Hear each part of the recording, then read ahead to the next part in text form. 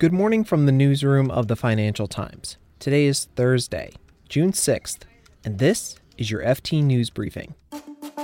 Fiat Chrysler withdraws its €33 billion merger offer for Renault.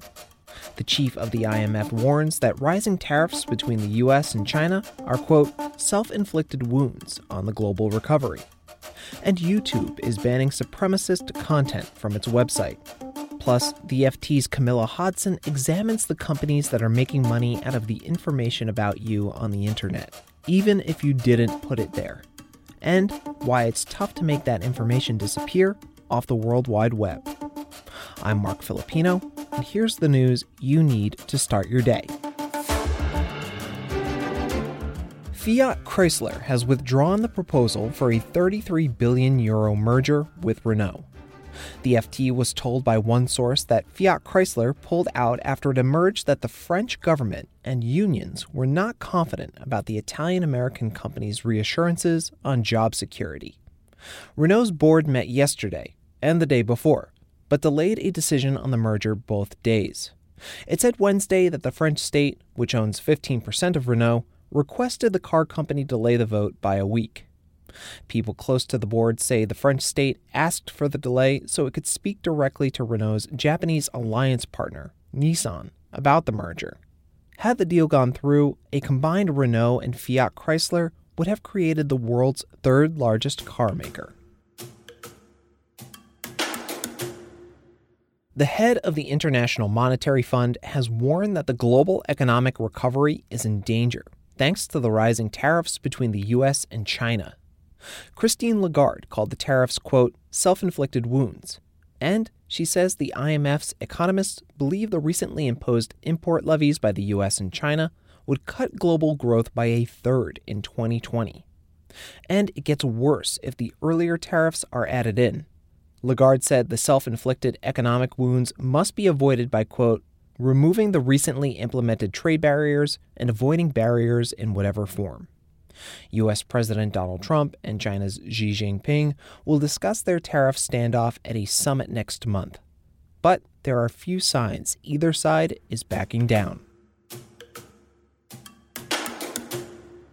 And as global regulators crack down on misinformation and hate speech, YouTube is banning supremacist content from its website.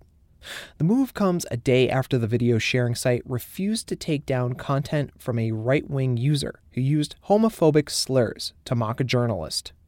YouTube is owned by Google parent company Alphabet and said in a blog post that it decided to change its hate speech policy after consulting experts and reviewing its approach. The company will now ban all videos, quote, alleging that a group is superior in order to justify discrimination. That'll include videos promoting or glorifying Nazi ideology. YouTube said the policy will go into effect today, but the company warned it could take time for its systems to, quote, fully ramp up. And here's a closer look at a story you'll want to know more about. Financial Times reporter Camilla Hodson first came across Karen Irwin on Twitter.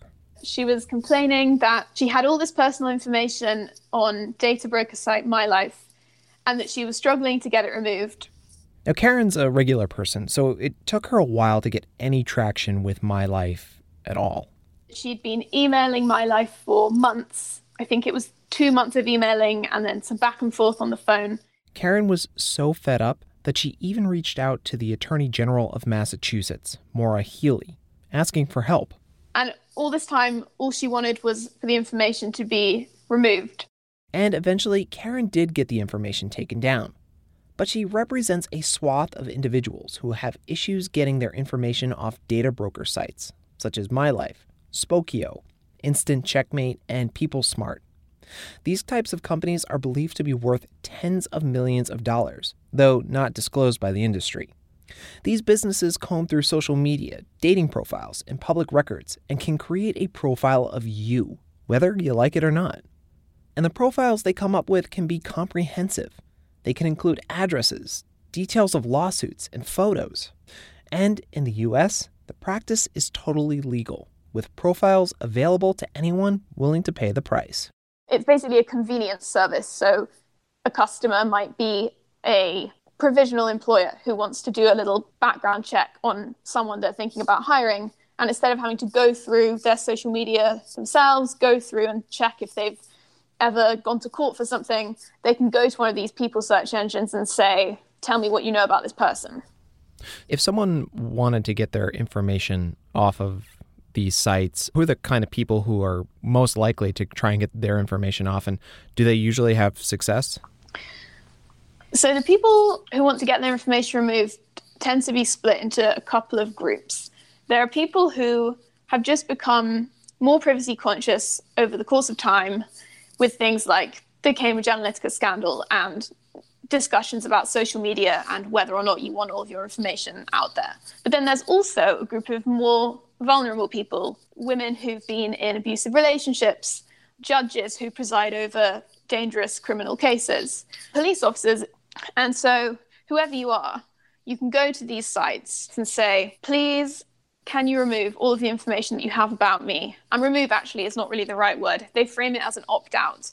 And the website can then say, we'll do our best to remove everything and not put anything up. They also don't have to do that if they think it's too much trouble or they just don't have a very rigorous system in place for doing so. There's no legal obligation for them to do so unless in their terms and conditions they have said, this is the way to opt out and we will honor that. Right, because this is all technically public information. Yeah, and so the other problem is that once you've opted out, there's a chance your information will come back online, and that's actually quite a high chance. And that's because essentially what happens when you opt out is a broker kind of flags against your name that you are somebody who doesn't want their information made public. And because they're buying in new information all of the time, your information might be in a new data set that they buy the next week. And so they need to be able to match the flags with who have said, we don't want our information online, against the new information that comes in.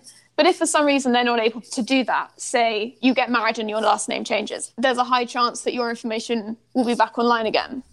You said earlier that this is sort of a uniquely American problem.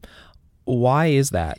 Yeah, it's a particular problem in America, partly because there is no right to be forgotten, which there is in the EU with GDPR, but partly because there are certain disclosure rules around public records whereby things like divorce proceedings, bankruptcies are considered public information and they have to be findable by whoever it might be who wants to find it. Are there any regulators out there that are looking into this to try and see if this is appropriate? Yeah. The US Federal Trade Commission, actually, a few years ago in 2014, did this investigation into a spectrum of data brokers and essentially came back and said, there's not enough accountability, there's not enough transparency, there needs to be more legislation, and consumers need better control over their information. But since then, nothing has really appeared. There have been a few bills on a federal level, but nothing has been enacted in the same way as there is legislation in the EU. On a state-by-state basis, there's a few little bits and bobs, but beyond that, there isn't really anything at a federal level. And it is something that is being discussed as part of a wider federal privacy bill, but a draft of that hasn't yet been published, and we don't know specifically yet what exactly would be included in that. You can read more on all of these stories at ft.com. Today, we'll be following the European Central Bank, whose governing council will meet and vote on the region's monetary policy. A sharp fall in Eurozone inflation has put pressure on the ECB to inject fresh stimulus into the economy. This has been your daily FT News Briefing. Make sure you check back tomorrow for the latest business news.